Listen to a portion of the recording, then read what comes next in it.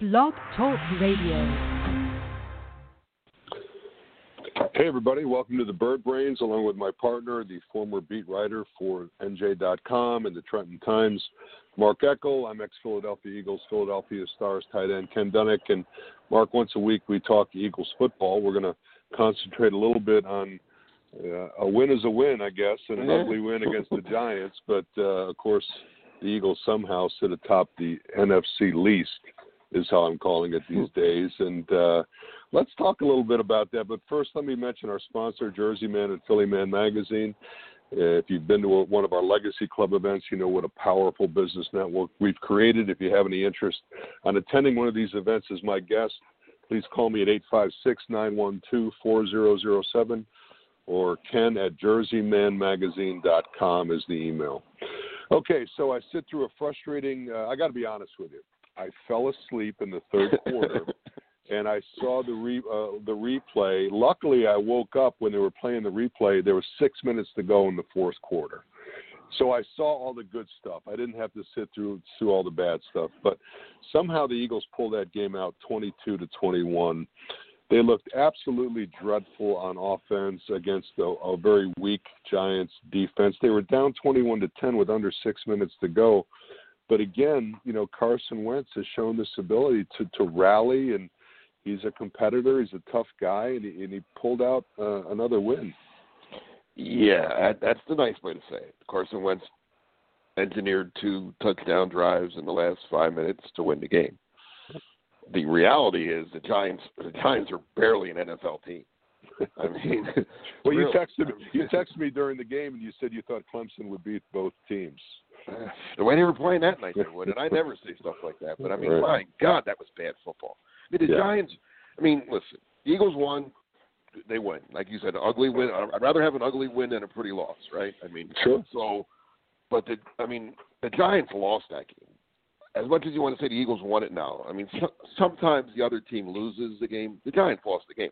If the tight end, and as you can speak for tight ends better than I, if he catches the ball, the game's over. Yeah, game is over. Right, that's a ball you have to lay out for. I mean, he stretched his arms, hit his fingertips, and you know when you have an opportunity to seal a game, you need to try to make a play like that. And he's supposed to be one of their better players.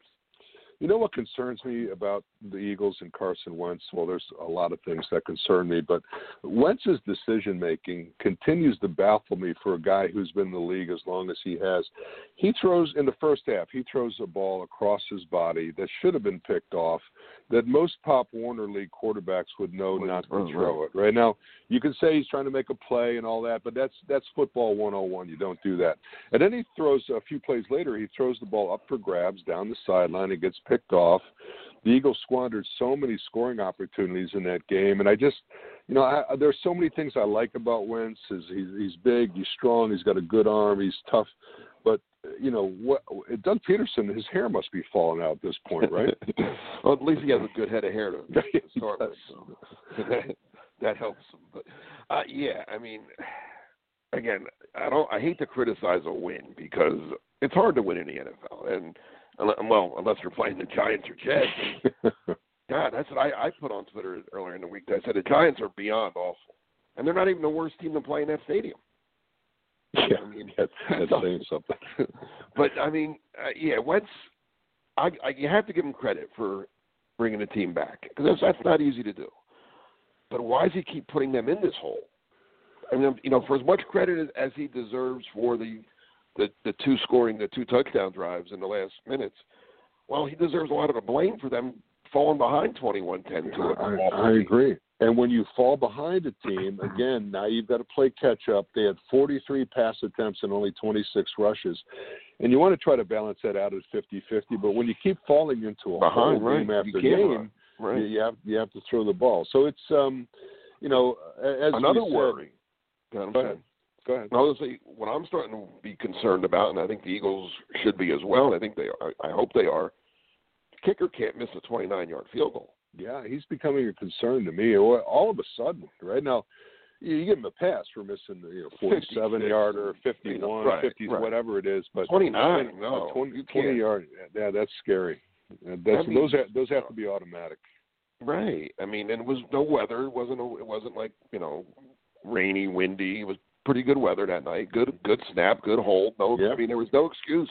He missed it. It wasn't on anybody but the kicker, and he misses one a week now. And again, some are 50s and stuff, but still, he was making those last year and the year before. He was pretty automatic. And we've seen it. Kickers are like relief pitchers in baseball. When they lose it, they just lose it. And sometimes they get it back, and sometimes they just vanish away. I mean, it's true. I don't know. I mean, if they lost, if they lost that game, a lot of it could have been on him missing a 29-yard field goal. Yeah, I know they're concerned. I don't think they're near ready to give up on him. But but you have to have somebody ready just in case. Yes. Well, listen, behind the scenes, they're always bringing in people that we don't even hear about, kickers especially. So just to wrap up our Giants chat, Greg Ward makes a nice catch for a touchdown. He continues to be a solid player. Boston Scott, I thought, made a spectacular catch on that ball to win the game. I mean, that was he runs a tight route. The ball is a little bit over his head, and he's able to come up to the ball. And, he's just – you got to love Boston Scott, right? Really do. He's so tiny, but he gives everything he has. Tight end Richard Rodgers. Now, we're Zach Ertz is out, Goddard is out, but Richard Rodgers comes in, has 6 catches for 85 yards. He's been a good pickup by the Eagles. And then, Travis Fulgham continues to impress, 5 catches for 73 yards, making the most of his opportunity, while J.J. the Invisible Arcega-Whiteside has 1 catch for 8 yards, and you feel like that's a good game for him. and I'll leave the Giants on this. Don't feel too sorry for Daniel Jones, who breaks away for an 80-yard run and then gets caught by the turf monster there. He's probably going to get a Miller Lite commercial out of it after he retires. But it was kind of an embarrassing moment and funny to watch. Yeah, John. I mean, that was just that game's not going to that's the kind of game if people aren't watching football, that's a reason not to watch football. That game and it's on prime time. That made it worse. It's Thursday night, so the whole country can watch it. It was bad. So and guess what? They're back on prime time. After that sparkling performance, they're back on prime time again. Listen, it's Dallas week, right? I mean, normally, like Dallas week here in Philadelphia, it's a fever pitch. I mean, people are all excited.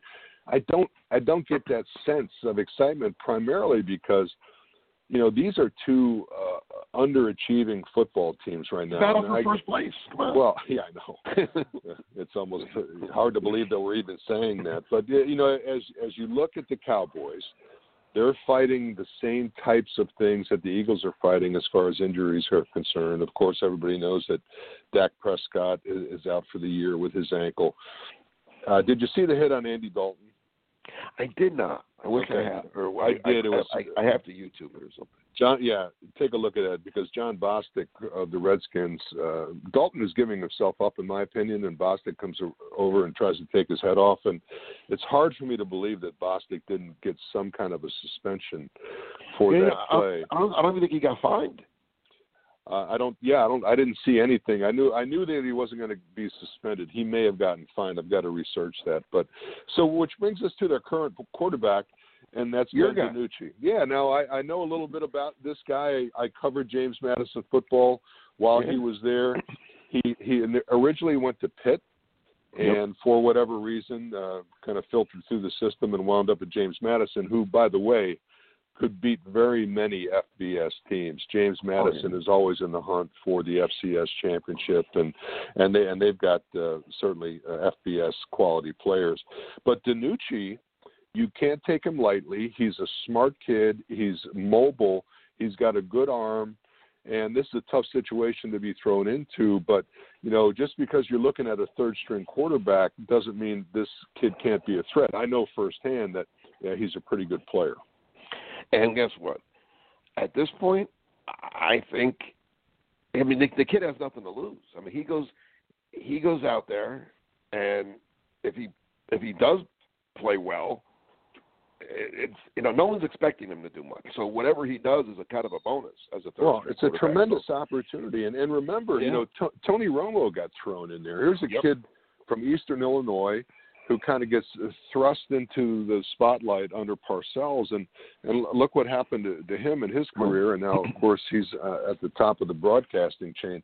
Dallas also signed Cooper Rush from Central Michigan as a backup. He had been there in the past, and they actually cut Rush earlier this year to keep DiNucci. But, you talk about sending a message in the locker room. Yesterday, Dallas made some moves. They traded Everson Griffin to the Lions. They cut Dontari Poe and Daryl Worley. They just released them outright. And a lot of times that sends a message to a team. When you see your buddies going out the door, that's a slap in the face saying, hey, guys, I know we're undermanned here a little bit, but we got to play some football. Yeah, and it wakes guys up. I mean, if you're anybody except, Ezekiel Elliott or Amari Cooper, but if you're one, if you're a guy on that defense, especially that's been so bad, you're saying, whoa, they just got rid of Poe and Worley, who were starting. Yeah. I better start playing. I could be the next one out the door. I mean, absolutely. You're talking, your livelihood is on the line here now. So yeah, the Cowboys, and I don't mind that. I mean, something needs to be done sometimes when you're underachieving as much as the Cowboys have on defense. The offense has been banged up. Dak's hurt. Yeah. That they have offensive line issues, just like the Eagles, but their defense intact. I mean, it was the guys they thought were going to, be there, and they've been beyond awful. So, a little bit of a wake up call. Yeah, I can tell you from a player standpoint, nothing gets your attention faster than thinking that you may lose your job. If you talk about the Dallas offensive line, they've been decimated by injuries. Connor Williams is the only starter that's been in there for the long haul. Zach Martin, I believe, is coming back this week. That's going to help Dallas. But La'el Collins, Tyrone Smith, and Joe Looney, who were expected to be starters, and that has limited their running game. Ezekiel Elliott, who's still quite a talent, is an absolute fumble machine this year, which is kind of his bugaboo a little bit in the past. But I think that, the Dallas team is coming in a little bit undermanned. The Eagles are starting to get healthy. We'll talk about them now. Deshaun Jackson, terrible luck. I mean, did you see the hit? Did you think it was dirty? Yeah. I don't think it was malicious. It certainly warranted a penalty. He's back on IR now, with an ankle, and I would think he's done for the year. Hassan Ridgeway has a bicep. He's back on IR. Of course, we've mentioned we're still missing Ertz and Goddard. Miles Sanders is questionable for the game. Jalen Reagor would practice this week. He may play. Yeah, I think he's going to play. You're a big Jason Peters fan, I know, and they're talking about maybe playing him at right guard. Jack Driscoll's still out. Nathan Gary is questionable. Kayvon Wallace, a special teams player, should play this week. So the Eagles are getting some bodies back. But, what do you think of this matchup, Eagles-Cowboys, right now? Who do you think has the edge? Oh, the Eagles have a big edge. Mm-hmm. I think. I mean, again, and I also do Packer stuff. For Packer Report, I got these young guys, and I think they just get like an old guy to help them out. But last week the Packers had like 7 starters missing going to Houston, and I posed a question to the young guys that I deal with. I said, would you rather have all those guys healthy and Aaron Rodgers out, Aaron Rodgers playing, and all those guys out? And the easy answer is no. The Eagles have their quarterback. Mm-hmm. That's the difference. Wentz is healthy. Yes, he has nothing around him, but you still have your quarterback. Dallas doesn't have Dak, and that to me that's all the difference. And again, Ben DiNucci, we don't know. We're both kind of rooting for him, I think, a little bit as James Madison fans, but I'd like to see him play well and lose. Actually. Sure, right, exactly. Yeah, make it 41-38, right? Right. But yeah, I mean, as long as your quarterback is standing up. I remember the guys used to tell me back in the day. There was a week where the Eagles were back during the years when they were making the playoffs every year, getting to the NFC Championship game. There was a week where they were really banged up. They 6 guys weren't going to play, and I remember talking to Troy Vincent on a Friday, and I said, "Man, you guys, it's going to be tough this week. I forget who the guys that were out there. I mentioned all the guys, and he's like, as long as number 5's healthy, we have a chance to win." Yeah, exactly, and they big deal. And they did win, and they won. hopefully we'll have some good news to report next week. We're out of time. Market always goes too fast. Thanks, everybody, for listening to the Bird Brains. Hopefully we'll talk about a victory next week. Take care.